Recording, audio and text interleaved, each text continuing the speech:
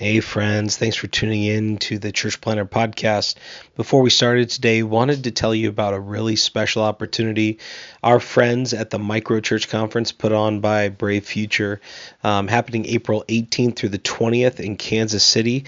This is for all of you who are wondering what is a new kind of paradigm for missional church planting and church multiplication through smaller expressions of church, what they call rediscovering the smaller way. It's happening April 18th through the 20th.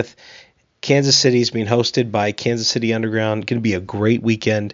And they've given us 4 free registrations to give away. Normally the price is $90, but we will get you into the conference for free. We have 4 of those. What you can do to enter is go on our Instagram at Church Planter Podcast. And there you'll find a DM button. Click that DM button. Send us a DM with your email on it and your name and where you serve. So your email, name, where you serve, and you'll be entered to win one of 4 Micro Church Conference registrations. You just get yourself to Kansas City and you can be there and learn a ton from our friends at Brave Futures. Hope you enjoy the show today. The illustrious Jabba bids you welcome. I'm going to regret this. I'm Pete Mitchell. He's Peyton Jones. And this is the Church Planter Podcast, brought to you by Church Planter Magazine.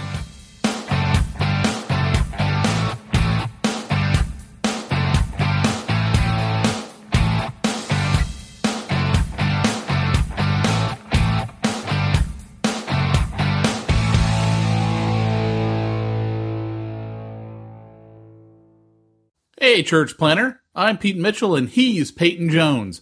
For this week's episode of the Church Planter Podcast, Peyton and I wanted to give you a taste of what Jump School is all about. Every month, we train church planners through our exclusive online training called jumpschooltraining.com. And every month, we include with that a live Q&A call where our church planners are able to call in and ask their questions, or they can email us or leave it on our exclusive website that's just set up for the Jump School peeps, and they're able to leave their questions, and we answer them during our Band of Brothers calls. So sit back, relax, and enjoy a little taste of Jump School. And if you'd like to register for Jump School, go to jumpschooltraining.com. We look forward to seeing you there. Ah, dang it. That means we got to behave. Hey, Jump School, this is Pete Mitchell. And this is Peyton Jones. And if you've been hanging on the line, then you've been hearing our green room talk. We're celebrity church planners, and that's our green room talk. That's right. Hey, Pete, will you pass that bowl of blue M&Ms, not the purple ones that they made special? I do not touch blue M&Ms. I only touch purple M&Ms. That's what I've got in my contract. That's why we had them made for you special.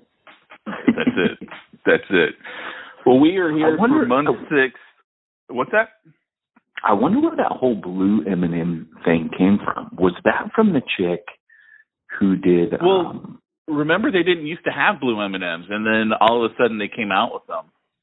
And so there was like this uproar, oh, that's not an M&M. M&Ms are never blue. And then, some people were like, I'm not eating blue M&Ms. And so they would like literally take out all the blue M&Ms and not eat them. There are public speakers who actually have writers that are just like that. And a writer is something you send ahead.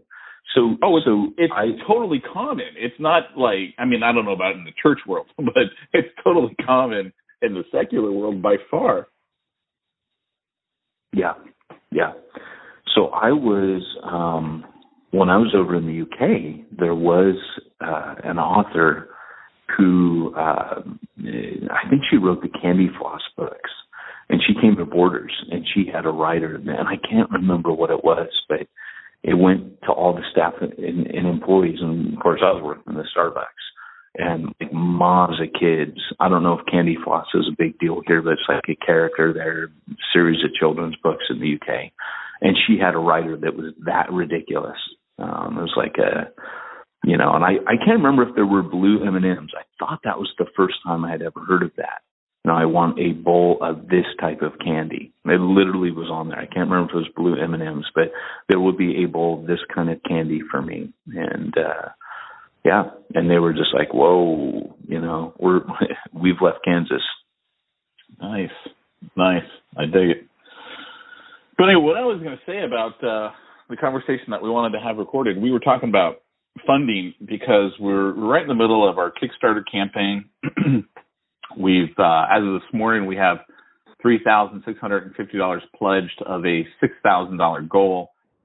And if you're listening maybe to the recording, maybe you're not here on live, the call with us, then let me just, in fact, why don't you briefly tell them what that project is, just so they know, and they understand why we're trying to raise money for it. From day one of me training, they're in jump school, so you got to be careful how you. No. Yeah. So from day one of, I don't know if you can hear me or not. I'm actually in a hotel room, in the bathroom, and let me just step out for a second because the echo in here is really bad. So from day one of training church planners, the issue that I had was that I knew that the most common question I was asked was, how do I train my core team? And so I kind of became really intrigued about, what do people mean? And yet I knew that I had trained my core team to think missionally. And at that time, missional had just become a new buzzword, but I was a missionary, and all missional means is you're a missionary. And so it's really, when you get a core team, you gather them, you think the work's done. But what often happens is you gather them together and you think, oh, crud. And in month 6, those of you that are in month 6, that's what this month is about, is training them to think missionally. Because if they don't go into it right, it's kind of like throwing a soldier into battle and you haven't prepped them. That's why they have boot camp, because they have to reprogram the guy. So think of this as kind of like a boot camp for your core team. And so what we're going to do in 6 weeks through this film series, and it's all military, we're going to train them. We're going to put them through a church planner boot camp so that they actually have the mindset they need to have as non-ministry people, as non-ministers, as non-professional paid ministers. We're going to get them into a missionary mindset so that they're going to be valuable to you as a planner. So we put these 6-part series together. It hits on different themes. Each one is different. They go for about 10 to 15 minutes. It's got a World War II theme, 101st Airborne Paratrooper, and it splices this kind of dramatic, you're following the squad as they've jumped out of the airplane, they've planned, they've recruited, they put their squad together, and then they go take enemy territory, rescue POWs. That's the whole basis of the film that's broken up into these 6 series. And so you're following the same squad. But what I'm doing is I'm on there actually giving monologue, kind of like if you saw Francis Chan's Basic series. And I'm giving monologue. I'm giving very careful instruction, about, now listen, this is what you need to understand about church planning. And so it's very instructional, but it's also entertaining to watch. And we purposefully made it 15 minutes so that church planners could lead their team through all the discussions, because trust me, the way that I'm doing this, all of the nitty gritty is going to come up. All the stuff that you're kind of like, how do I deal with this? I do it for you on this video so that you can discuss with them. It's not like you got to say to them, hey, I know you like to wave flags and dance around the room a bunch. I don't really know how to address that with you other than to be a jerk and tell you can't do it. What I actually do in these is I tell you, I raise the reasoning of why we wouldn't do that in a church plant. Maybe you've come from a church that does that, why you wouldn't do that in a church planning scenario. And so I kind of open all the cans of worms. I open the Pandora's boxes, and I'm giving biblical theology. I'm giving sound counsel. I'm giving wisdom. I'm giving, wisdom gleaned from experience. And it's literally just training your guy. It's doing half the work for you, but then you get to talk with him. So what we advise is 45 minutes to an hour afterwards, you watch that you discuss with them. And we'll have a series of questions that will go through what they've heard. And trust me, you will work out a lot of the bugs and a lot of the potential pitfalls and roadblocks to a successful church plan after going through this. Does that make sense? Yeah, I had myself muted there so you wouldn't hear me slurping my coffee down. But anyway, what I was going to say is, so the Kickstarter is the last $6,000 that we need to raise to pay the dude that's actually doing the editing. He's already filmed everything. This is well under what he would charge. I mean, this is a professional, right? This is what he does. Yeah. So it's not like, we're trying to raise $6,000 to throw money in our pocket, which is, I think most people who have listened to the podcast, they know that's not what we're about, because we haven't been really good at that. So if that's what we were about, then, we've got to learn how to do it better. But yeah, absolutely. For those of you guys with us in Jump School, man, we already know that you're investing in, your training, what have you. And Pete and I are racking our brain to think, well, how can we make it even more appealing? Because you guys are in our posse already. How do we make it more appealing for you? But we really need your help. I mean, we really need your help on this to get this done. So anyway, we're excited. The last $6,000 is going to go to finishing it. And we've already said, and we're going to be giving away the video series for free. So, you don't have to look at it and go, oh, well, if I don't give, I'm not going to get it. First of all, you're in Jump School, so you're going to get it. And secondly, we want it to be a resource for church planners. So we're planning on giving it away for free. And that's really hard to raise money for something that you're planning on giving away for free, at least on Kickstarter. Because on Kickstarter, the idea is you're essentially selling a product in advance of product creation. And so, your people want that product, right? Like the Pebble Watch was one of the most funded, crowd-funded campaigns. I think they raised like $10 million or something astronomical like that. It's because people wanted this electronic watch, basically like the iWatch before they had the iWatch. And so they were buying it in advance. Well, when you're planning on giving away a product, it's really hard to get people to buy in advance. And what we've seen is just a ton of outpouring by individuals more than churches. And that's what started the conversation. Is I would say probably the average gift is around $100, or I shouldn't say gift because it's technically in Kickstarter, it's not considered a gift. It is considered you're buying something in advance. That's why we've got rewards for it.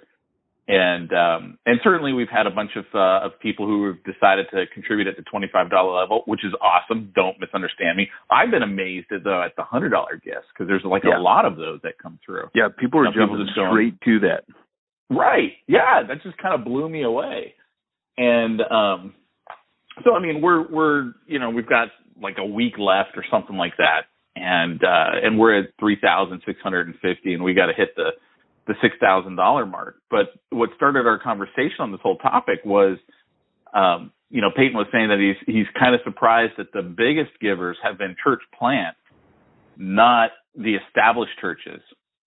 The established churches have been given a lot less, to which my response was, it doesn't surprise me at all, because, you're looking at it going, oh, this is pocket change to them. And I'm looking at it going, no, they're spending all the money they got coming in. So it's just like going to anybody and asking them for money. If they're already spending it, they can't give it to you.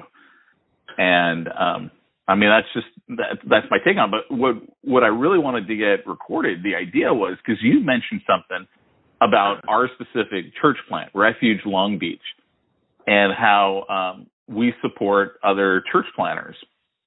And, not fully support, and you brought up the point that we can't even fully support our own staff, but we still support other church planners, $50 here, $100 a month kind of a thing to other church planners, because that's what we see as the mission. It's about spreading the gospel. And if we can help fund a guy, even a little bit, as a church planner, when you're in that position, every dollar counts. And I mean, you want every dollar you can get. But my point was, and I didn't bring this up yet, but this is what I wanted to bring up. So this was our long introduction to reach this point right here that I wanted to get to, which is, in my personal opinion, we need to make it a bigger deal in the church. Like, they need to understand what we do and that we support other missionaries. And the reason why I think it needs to be a big deal is people need to understand that's what they're giving to. You've talked about, people like to give to a specific cause. Like, there's plenty of people who are going to love to give to the Jump School video series because, they can say, hey, I helped produce that video right there. Yeah. Yeah. And it's the same thing with, this kind of thing right here, especially with a church being as small as we are. If we can say, hey, and I don't know who they are, so I'm just, pulling people out of my head, but let's say it's some guy named Bob in Las Vegas. Hey, we're supporting Bob in Las Vegas, and we give $100 a month to this guy, and here's what he's doing. That just it gives the church buy-in, and I'm reminded of this one church that their big deal was, look, we are going to support the for lack of a better term, the poor African child. The systems were there, give $30 a month, and we take this kid in Africa and we feed him for a month and we give him schooling, and we can do all that for $30. And this one church said, all right, look, that's what we're going to do. And they had sponsored 1,000 of these kids. And every month that's what they were doing. But everyone in the church knew that's what we do as a church. That's our vision as a whole, as a congregation. This is one of the missions that we want to give to. And I think people can get behind that kind of a thing. That's why I just think we should bring it up more in our church, because it's literally not talked about. I go there every week, right? And I don't think I've once heard that from the pulpit. Maybe once back when you were there, full time. But maybe once then. Yeah. No, I think you're right. I think that's fair. And it's funny. It's always a thing with me where I've always been reticent, and I need to hear that. I personally need to hear that, because I've always been reticent to talk about anything that I do. And that leaks over into the mission. It leaks over into the ministry, where, believe it or not, even though I use Facebook and Twitter to say, hey, support this, give towards that, that's because I believe that cause is going to advance the kingdom of God. But when it comes to talking about what I do, when I go to speak places, I don't usually talk about it. If I'm off at some conference, it's very rare. I might post one picture, but I don't build a bunch of hype. I'm just weird that way. I don't do that for Sundays. I'm always quiet about the stuff that I do, including the stuff that my church does. And that's just always been something that's, to never come naturally to me to share that. But you're right. It's in the scripture. You see Paul sharing all of his mission stuff. And I think the church needs to have that vision. Maybe it shouldn't be you. Find someone else who can share about it and doesn't have any problem getting up there and sharing about it. Absolutely. Well, thanks for volunteering, Pete, because it means a lot to us. I don't mind doing that, but I joke with Jamie all the time. You pastors are something else, man. When it comes to announcements in church, you guys kill me. You literally kill me, because at our church, and this is, I'm going to throw this out because this might help another church planner, right? Okay, at our church, we do a song, and then someone gets up there and gives the announcements. And lately it's been either Cameron or Ruben. And I tell my wife, I go, I don't even know why they have these poor guys get up there and give us announcements, because I 100% guarantee you Langham or Peyton is going to get up there after them, repeat every announcement they just gave with their own spin on it, and go an extra 5 minutes. And then if it's let's say it's you're at our church, but you're not the guy who's preaching that day, then we know we're going to get a mini sermon during the announcement time. Because it's you pastors, man, you love to talk in front of the group. I'm sharing that, never do it. And I don't know if I'm that bad. If I am, let me know. You're one of the worst. Yeah, okay. When you're not preaching. If you are preaching, it's almost you can talk later. So when you're not preaching that, it's going to be it's going to be an extra long announcement time. Oh yeah, if I'm not preaching, they let me at the announcements. Oh yeah, yeah. And so here's the thing, with announcements, and I think we did a whole podcast on this. Announcements, guys, are so stinking powerful. And in one sense, that's why you need to not have it be the preacher for the reason that Pete's saying, but it has to be someone who's really good at announcements, because believe it or not, for motivating a church and for moving a body forward, it is as important as the preaching. See, and I'm going to say that, and people are going to be like, oh, blasphemy, right? Because no, what you're doing when you're giving the announcements is you're giving the rationale, philosophy of ministry, and the vision for the church while you're doing that. Anyone who gets up there and goes, hey, I'm just going to, I'm going to tell you what goes on Tuesdays, a potluck, and on Wednesdays this, and then a bake sale, and then an auction, or all that stupid stuff. That's stupid. Like, that's ridiculously lame. You never give an announcement without giving, like Pete said, a spin on it to say, now that we're this kind of church, and then you flesh out, kind of the vision. And it can be done in 15 to 30 seconds, and then you announce. So you give them the vision, the burden. This isn't just one of many things we do because we just like to fill up your schedule. This is something that we're literally passionate about, and we're passionate about it, and we want you to be a part of this. We want to move together in this way, and hopefully you've ascertained what visions and gifts and callings are in your church, and you're in sync with that anyways. But you're reminding new people, this is who we are. And so rather than having a class every couple months, a new members class, you're doing that every week. And even old members who have been going there 1, 2, 3 years finally start getting stuff. Recently, I was talking with one of our guys, and I mentioned how that Chris Langham is there, and he's in the teacher role. And they were, I've been talking about that, eventually we're looking for a team leader. Chris is picking up some of the slack, but he's not the guy to lead the team. And one of the guys, I was really shocked because he's Red Church Zero, the whole thing. He was like, he said, yeah, I was talking with my wife and I was telling her how they, as soon as we find that team leader, Chris will move on. And I'm kind of sad because I really like Chris. And I'm like, what? And he goes, well, is that wrong? And I go, yeah, that's wrong. And so, you'd be surprised how many people you've told a million times how things work, what the philosophy of ministry of the church is, and they still don't get it. And so I had to say to him, no, he's just going to be a team member, just like I'm a team member, but not the team leader. Someone will be leading that team of elders. And, and it had just gone over his head. So you have to constantly be hitting on that all the time. And another thing, too, that I remember hearing from this one guy who worked at a nonprofit, and somehow we were talking about a pastor, or a conversation he had with one, or something that, one of his colleagues had with one, something like that. But I remember the general gist was he was like overwhelmed that he's like, wait, let me get this right. You can get up in front of your potential donors every week and talk to them about your financial needs, and you have a problem with that. Because he's like, in our nonprofit, we would kill for that opportunity. Yeah. And we don't get to do it. And you guys get to do it, and you're like, I don't know if I should do it. I feel kind of awkward talking about money and blah, blah, blah, blah. Yeah. And he was just like, you guys are crazy, because like the average nonprofit would kill for the opportunity to get in front of the people that give to their nonprofit on a weekly basis. And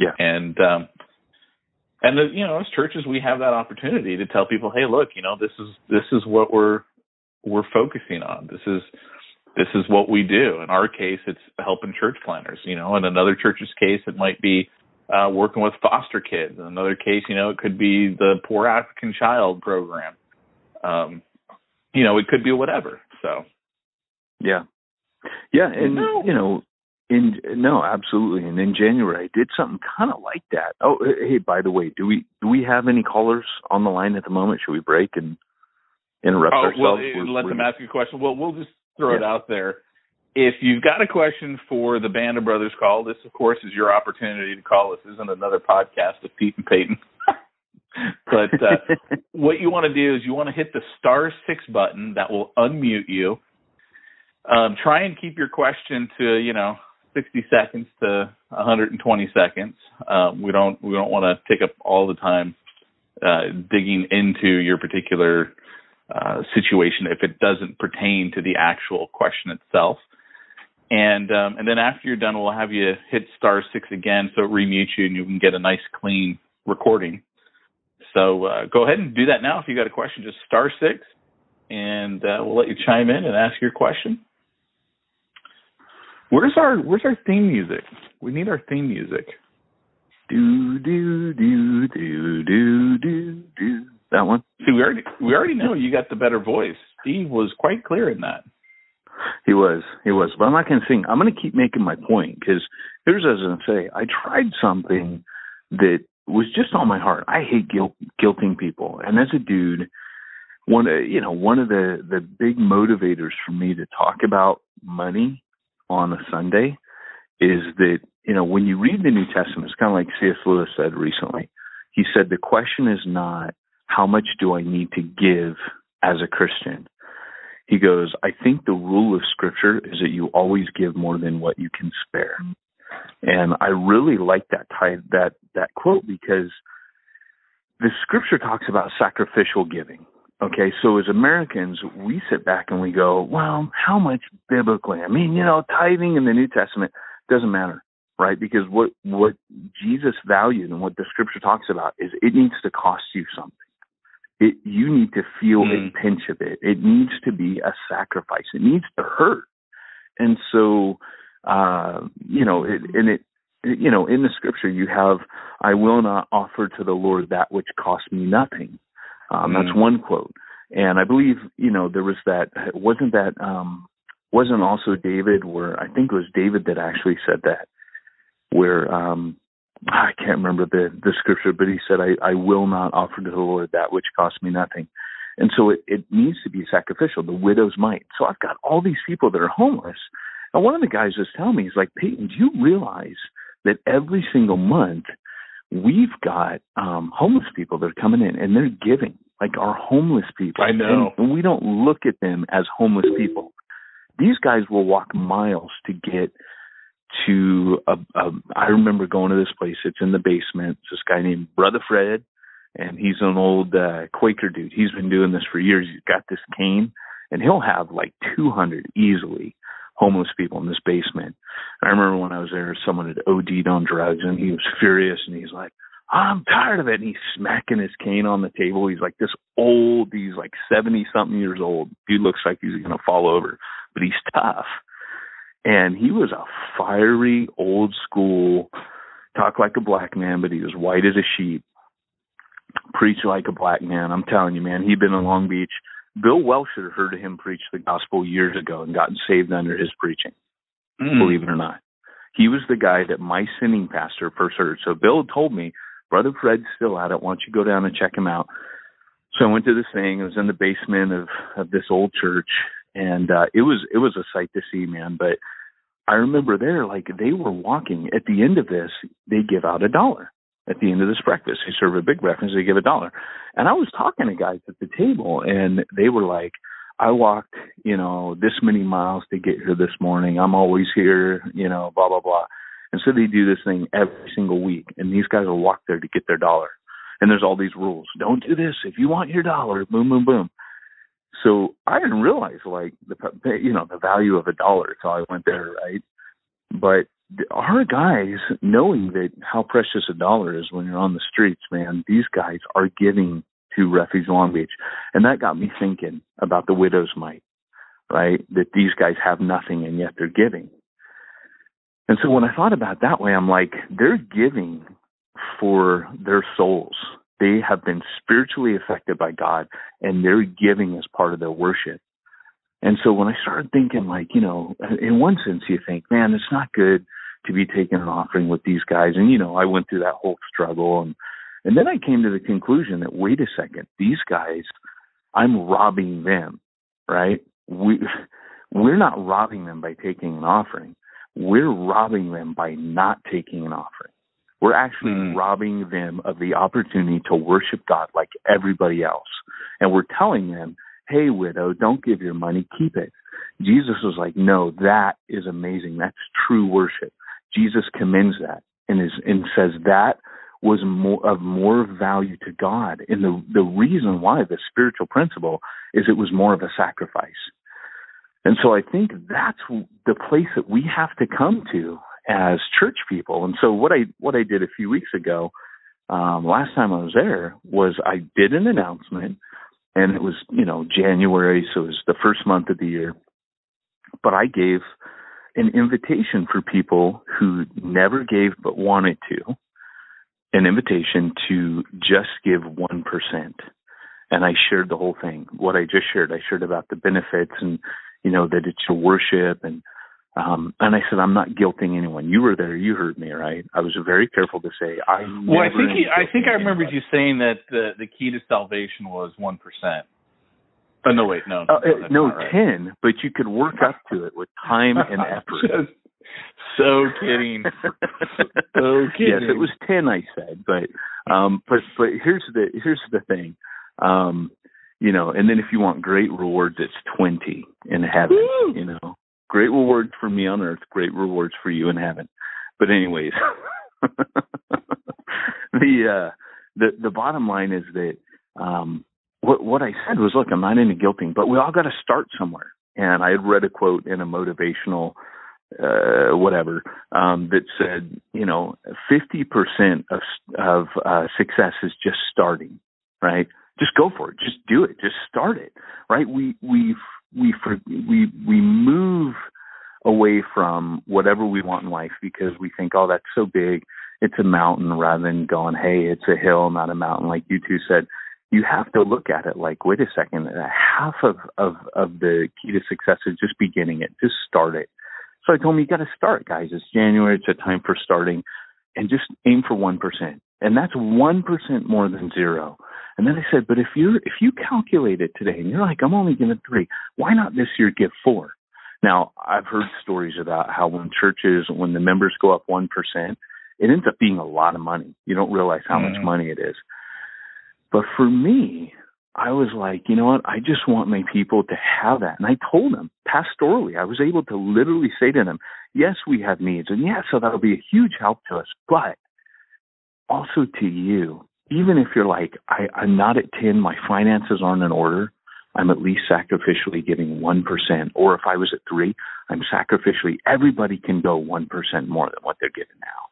And that was kind of where, and I said, and if you're at 10, just stop. You're good, That's cool. Stop. Everything What? Well, I just told him. I said, look, if you want to go further, go further. Everything over the tithe was considered was a gift and offering. So there were tithes, gifts, and offerings, and so the offerings were the special. 10% was your tithe that you gave. The offering was when there was a special collection going around the kingdom, and a gift in the scripture was when you gave over and above, both of those. And so tithe, gifts, and offerings. And so I just said those are gifts and offerings. So that's one thing that may be helpful for you guys as church plants right now to just, put on your radar and hit your people with, and just let them know, because you don't want to rob them. And for me as a pastor, I want them to have that understanding. And here's the deal, like what you were saying before we recorded, is everybody seems to live above their means. The amazing things is they've done research. It shows that people who tithe actually are people who aren't in debt, because it automatically starts programming you. And Dave Ramsey swears by this, that it automatically programs you to budget. And you become a person who learns to not live above your means. Tithing is a way of hardwiring wisdom into your finances. And so it has all these incredible benefits as well. Interesting. Well, anybody, do you want to chime in with a question? I've had Gabriel Provencio Facebooking me since we started. I have a testimony about how our Pine Brook Church got a breakthrough. Well, Gabriel, star 6 yourself and tell us. You gotta speak up, brother. I got a phone call from somebody, and it was from Wisconsin. I think he didn't understand the whole call this number thing. I think he's calling me personally. Gabriel, come on, brother. Star 6. Break in. Star 6. Star 6, brother. Don't leave me hanging.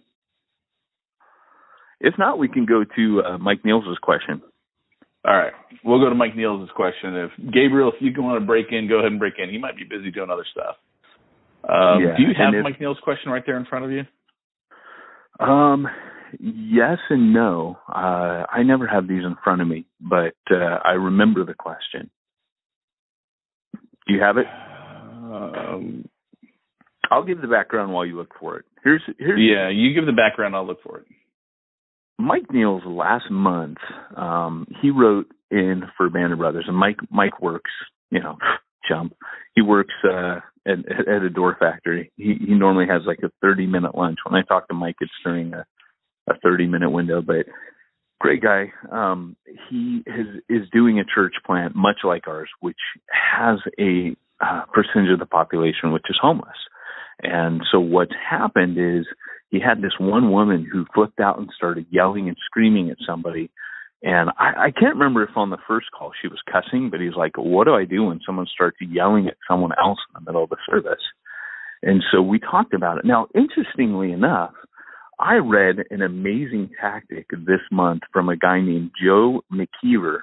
Joe is an old retired Baptist minister down in the state of Louisiana. I think it's joemckeever.com. He has so much wisdom that he shares about ministry. And he shared a really cool thing that he does when that kind of happens. And he was talking about in a church meeting, but I think it would work anywhere else. He says what he does is he stops, he closes his eyes, and he outstretches his hands like he's Moses, and he just waits. And he says, and that is such a change to the atmosphere in the room that usually does the trick. He goes, what starts happening is people start going, shh, shh, shh, shh. The whole congregation starts shushing. And everybody, and that person gets shushed. It's almost like everyone in the church does it for you. And he says, because I used to have church meetings where people would start yelling at each other. And he said, and that's what I learned to do. I didn't interrupt them. I didn't do that. He goes, I just did that. And he said, and they all did it for me. And before long, he said, and I didn't even address it. I just keep going. And that would completely settle the room. He goes, especially because I didn't take that person and address him personally. Now, that was different than how I said that I deal with stuff like that. But, I'm using my training as a psych nurse. And if I'm the guy preaching, though, and no one around me knows what to do, maybe I haven't trained my team accurately enough. We did mention that first time it happened for us, our team, it really hadn't been highlighted enough. And kind of people need that experience to really learn how to do it anyways. So first time never usually goes. But I would say, guys, try that. Because when I read that this week, I was like, man, that's awesome. But Mike had an addendum. He had an add-on this month and was like, hey, okay, it happened again, but it was much worse this time. Boom, boom, boom. Yeah, so I found his question, and then Gabriel just said that it was telling him it couldn't unmute himself. So I think Sorry, I might Gabriel. have hit *5 too many times. So hold on, let me see if I can undo that real quick. Woohoo!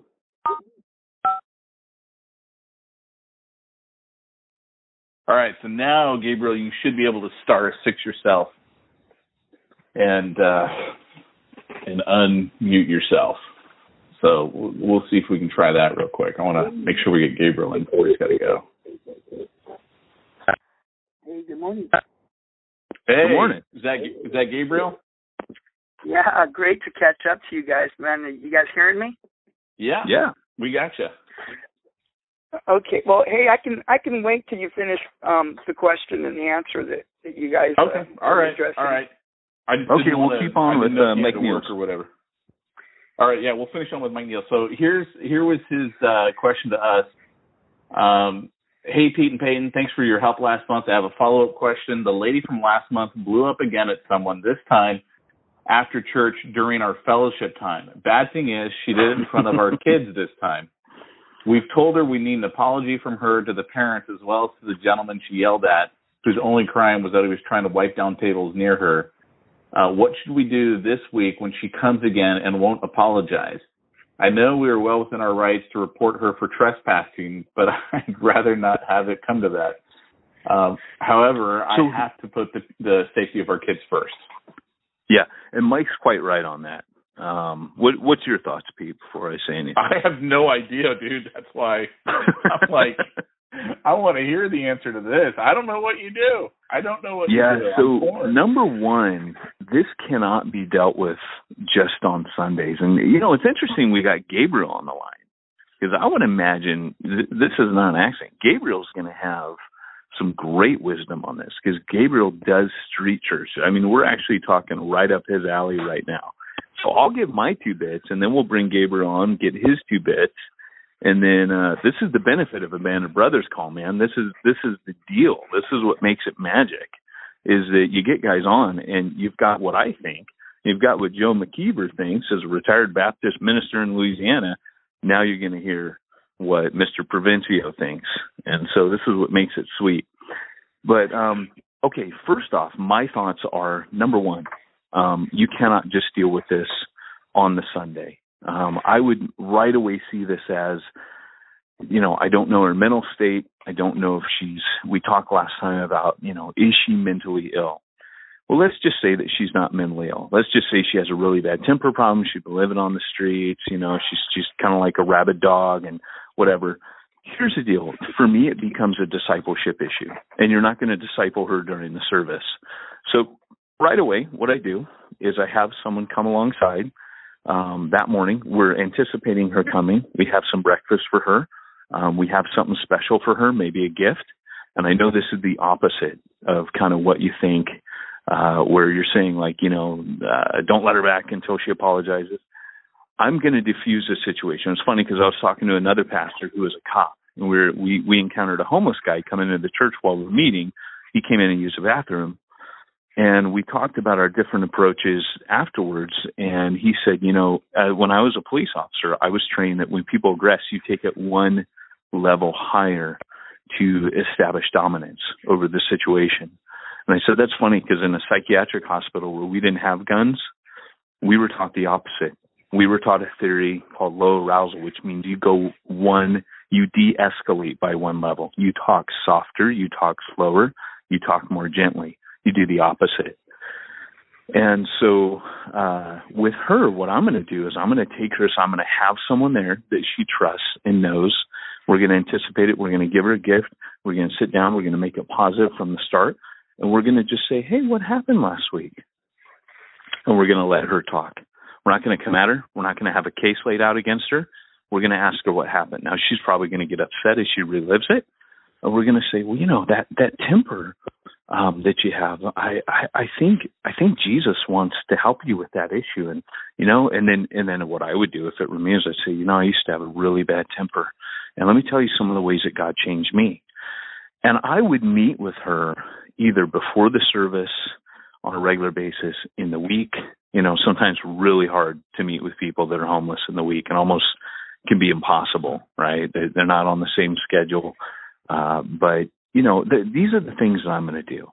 And I'm going to disciple her, okay? it's not going to be me. It's going to need to be a female or a couple. But that's how I'm approaching that. And so, Gabriel, man, star six yourself in, and let's hear from the master now. Yeah, I've been listening, Peyton. I really think that's wisdom. Over the years of being 6 years doing, night strike, and we've had, there's times. Number one, what I would encourage this pastor to do is spend some time praying for the service, praying for the peace of the service, praying for that woman. Because a lot of times we have people that come and act up, and I'll pray throughout the week, the night before we get to the ministry, and I'll spend an hour just praying for that person with passion, with all my heart, in tears for them. Because what they're really doing is they're crying out. They're not. It's not even an anger issue. What's happening is that they're crying out for help, and no one knows how to deal with them, and no one knows how to love them, and they're really unlovable. We have a girl, her name's Lily, and she was a believer for many years. Sometimes during the service, she'll start worshiping and crying and speaking in tongues really loud and just going crazy and crying, and just freaks everyone out, But we've learned to love her. My wife will come and just hug her. But the only way that she can do that is what you said, is building a relationship with that person. So when Lily would act up during services, sometimes she would come so angry and mad, and she's a pretty good-sized girl. Just to give you an idea, Lily, her street nickname's Cobra. So, that. So I want you guys to understand, Lily sounds like a pretty name, but this is Cobra. You know what I mean? And Cobra one Lily. time Lily came to our meeting. She only had a T-shirt on, and she was angry. Nothing on underneath it. She was angry. She'd been going through it, and she actually went to the restroom all over our chairs. Oh wow! So there's been time after time. But what we started doing with my wife, we started finding her on the street during the week, like you're saying, Peyton, and loving on her and taking her some food, and and then I would tell her, see, because this is what I call it. It's one-on-one discipleship. How do you disciple these people that aren't even ready to be in a church, let alone in a street church? Yeah. So how do we? The thing is this, man. For the pastor who's listening, you got to be prayed up. Yeah, bro. You have to be prayed up. There are times, Peyton, I'm preaching, and the people start manifesting, and sometimes the group that's with me don't know how to act. I'll rebuke the spirit. I'll tell it to shut up in the name of Jesus, and it'll silence, and I'll tell it to leave, and it'll leave. Yeah. And many times, I've had guys come up, and just start screaming and yelling, and I'll just look at them with the, like you said, with that de-escalated voice, and I'll just whisper right to them and say, you foul spirit, come out of my friend in the name of Jesus. And man, right then you'll see like a whole transformation. I mean, I think pastors, we read scriptures about demons, but we don't understand that those are demons that are coming in sometimes. Yeah, that's so right. So the difference is to be able to discern where it's a demon and whether it's a person that's broken and hurting and crying out. Yeah. And sometimes that's a combination of both.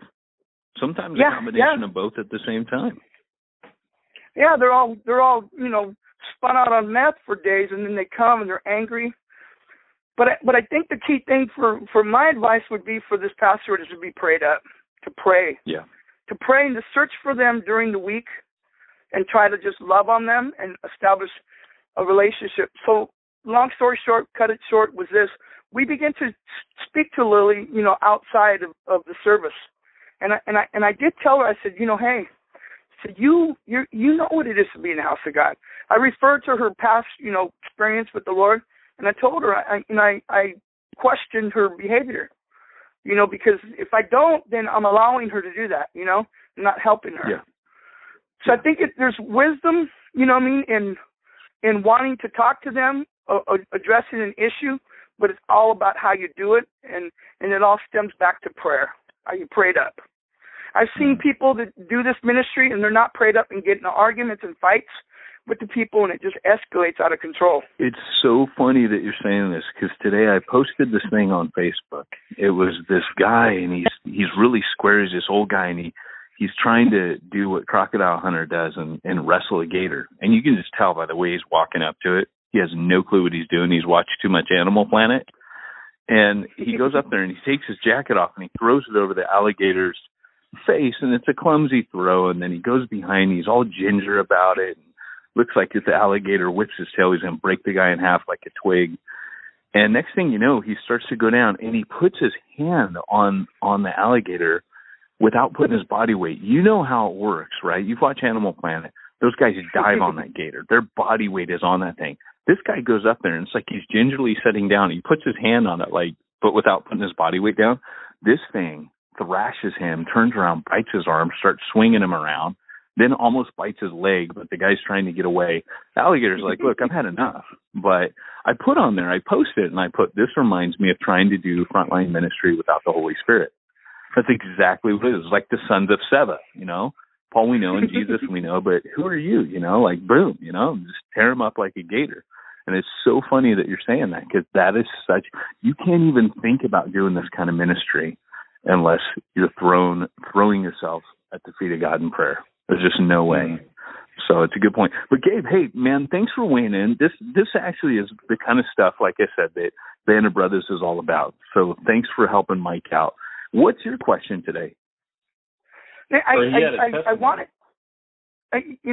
wanted to share a little bit about what you were talking about, giving and the people. So, so we're at Pine Brook. We're planning this church in the worst apartment complex in Montclair.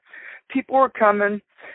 We're talking to the people. They had been in some churches that were like taking 3 offerings in one service, that kind of thing. And so me and my wife had decided, hey, let's not take an offering. We'll do a potluck every month, and then that's how they'll give. And this was our idea. You know what I mean? Because I'm like you, I want to avoid that kind of stuff. You know what I mean? And I don't want to appear to be, because I've been in churches, man, that they're just begging, and so me and my wife really determined, okay, we're going to love these people. We're not going to ask nothing of them. But this is what happened, Peyton. About 2 months down the line, Bishop Tom from Africa came, and he came to preach at our Sunday morning service. He's like my spiritual brother. He's part of the network that we're involved in also too, and he's staying at my home and different things. So he operates apostolically, So he gets up and I introduce him, and my wife had just did the announcements and stuff, and she talked about the potluck that we were going to do, and she mentioned that that to tell the people we're not asking for money, and stuff, and this is our heart, And Bishop Tom gets up and he says, forgive me, Mama Eugenia, he says, and Pastor Gabriel, he says, but I got to step into an apostolic role at this moment, and I have to set something in order. He began to explain to the people, he goes, I planted churches in Africa, in the poorest villages that you could ever imagine, under a tree just like this. And he said, and if I didn't teach them to give, I would have kept them in poverty. He says, now those churches have buildings, and the people have jobs, and the people are blessed, he said. Mm-hmm. And he told them, he goes, Gabriel, he says, I love you, you're my brother. He says, if I don't, I'm speaking apostolically to you here. And then what else he did was he began to challenge the people to begin to help me to unload chairs and to do things. You know what I mean? Yeah. And that day he took an offering, and in a little Pine Brook ministry, the offering was like $70. And I'm like, wow. Whoa, I'm thinking like $70. Where did this come from? Yeah. But what happened this Sunday, we actually got our new church building together. We're using a garage now. We're in a garage. Awesome. And 5 weeks ago, we got one of the garages, and I paid, a month ago, we paid rent for one garage. That morning, we met in our garage for the first time. We hadn't had it fixed up. This Sunday, we got it fixed up. But the first meeting, the Lord gave me a message, and it was on giving, And it was like, man, Lord, do I have to do this? Lord, I don't want to talk on this, And it was a message, and the message was when the Lord told Israel, Moses to tell Israel to give for the sanctuary and for and goat's hair and all this stuff that it's a big old list of stuff, Yeah. So long story short, when I got to church that Sunday morning, I shared with the people, look at you guys. The Lord, I'm going to share this about giving. You guys have been giving, and every offering since then has been close to $40, $45, $50 every Sunday. And the people have been getting blessed with jobs. They've been getting blessed with vehicles. I mean, God has been like just opening doors for the people. And in my mind, I was thinking these poor people ain't got nothing, and I don't want to take what they got. And God said, no, well, what? This is, it's interesting what you're saying, man, because a lot of times, our church right now is 50% African American, and I'm starting to see why the prosperity stuff kind of took root. And obviously in the scripture, there is a teaching that God will prosper you. That stuff's in there. You can't overreact and say there's none of that in there. There is. There are promises to certain things, but obviously the prosperity, false teachers took it too far. The faith movement took it too far. And of course, they hijacked a good doctrine, which is the doctrine of faith. Faith is an important doctrine, right? To the point where evangelicals dismiss both of these things And they have become as unbiblical, maybe with not quite the same consequences as the false teachers, but there needs to be a balance, because I'm seeing in the community I'm in, I'm constantly hearing from those that are impoverished who have come to faith that suddenly their lives are clicking together. And I'm not saying like all trials go out the window or anything, but they are getting jobs and they are experiencing blessings suddenly just poured out on where they've like, I've never had this in my life. This is amazing. And with that will come, temptations and all the rest. But I'm starting to see why some of that stuff has gotten injected in. I can see some of the false conclusions. I can remember when I first became a Christian, the prettiest girl in school became my girlfriend. I thought, wow, being a Christian is awesome. The prettiest girl in the school is God gave me a girlfriend. This is awesome. Of course, I was a teenager. Little bit I know. But it's true, man. That's a powerful and salient point, and it needs to be said, man. God does do that stuff. He does intervene in people's lives. What's amazing is that our whole intent was not to do that, and we figured, well, we can support this. We can do this, and it's not costing us so much. But then it started costing me. I was spending, $40, $50 every Sunday, and I just started just praying. But the other thing, what happened was the Sunday morning that we were in that garage, the Lord told me this, and I told the people, I said, listen, this morning the Lord spoke to me to give you this message about giving. I'm here. This is not my church. I said, if I would have paid this $60 rent for this garage, it would have been Gabriel's church. But you guys have been giving.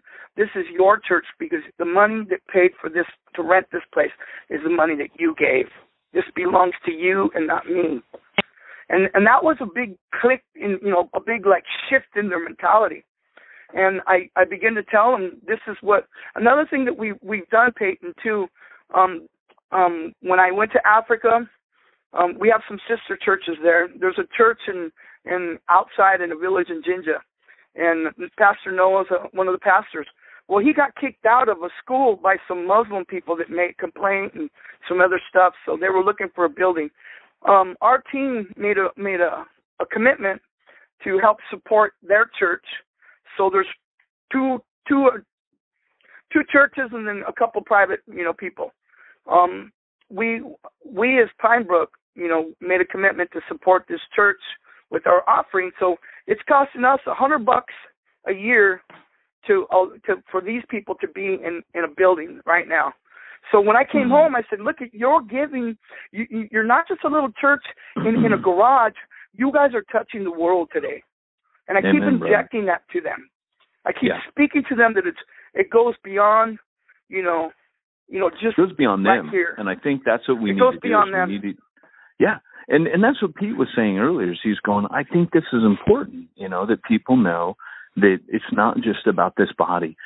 This is one of the exit strategies that I have when I'm functioning apostolically, when I'm leaving, is I want them to be more excited and more focused on the church plants that are coming down the pipe, and what God is going to do, than the fact I'm leaving. And if I do my job right, that's what actually happens. And that's what I've experienced, is that people are like, oh, the mission is the focus, not the man. And so, hey, Gabriel, thanks for buzzing in, man. It's been awesome having you on. And we're going to open it up one last caller and see if we got anyone else.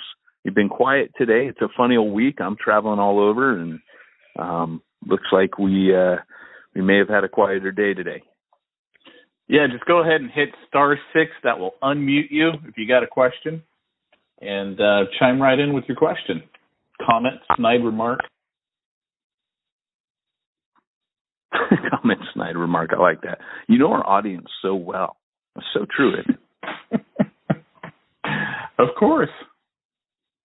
All right. Well, hey, it doesn't look like anyone's beeping in, but to be honest, I actually think this is one of our best, and I really appreciated Gabriel's insight on that. That was not an accident. Great. That was the Lord. Yeah. That was absolutely I'm thinking, hold on a second. We've read Mike's question.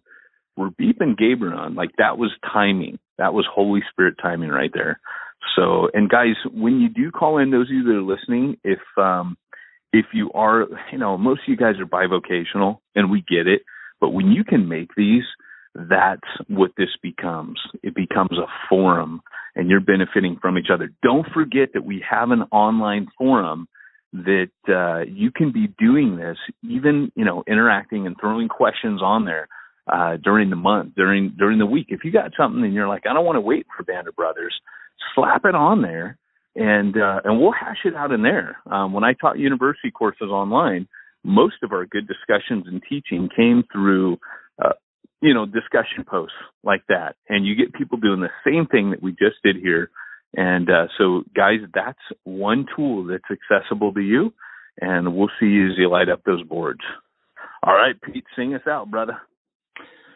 All right, just a couple of last things. Don't forget Hardcore Church Planting Podcast. We just launched that thing. You can find it in iTunes or Stitcher, and that's our Wednesday podcast. Every Wednesday we got a great interview. Free, obviously, resource in there. And what's our tagline on that one, Peyton? I can never remember. Remember. Go hardcore, go home. That's my terrible Arnold. I think I'm a little bit beneath the guy on Fiverr, but just barely beneath the guy on Fiverr, because barely. I don't know. So, but I'm a better Yoda. Tagline, hands down, I'm a better Yoda. Our tagline for Jump School. And remember, if you don't find yourself surrounded, you're in the wrong landing zone. Jump School? And nobody can do that like you. All right. We'll talk to you later, guys. Hey, we still on?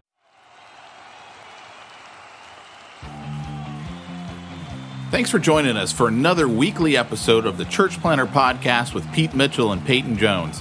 We'd love to hear your comments on this episode of the Church Planter Podcast. Visit us online and let us know what you thought at churchplanterpodcast.com. If you subscribe to us via iTunes and have enjoyed the podcast, leave us a positive review. The more positive reviews we receive in iTunes, the more iTunes will promote us to other church planners who would benefit from this show. This podcast is brought to you by the Church Planter Magazine, which is available in the iTunes newsstand or online via churchplantermagazine.com.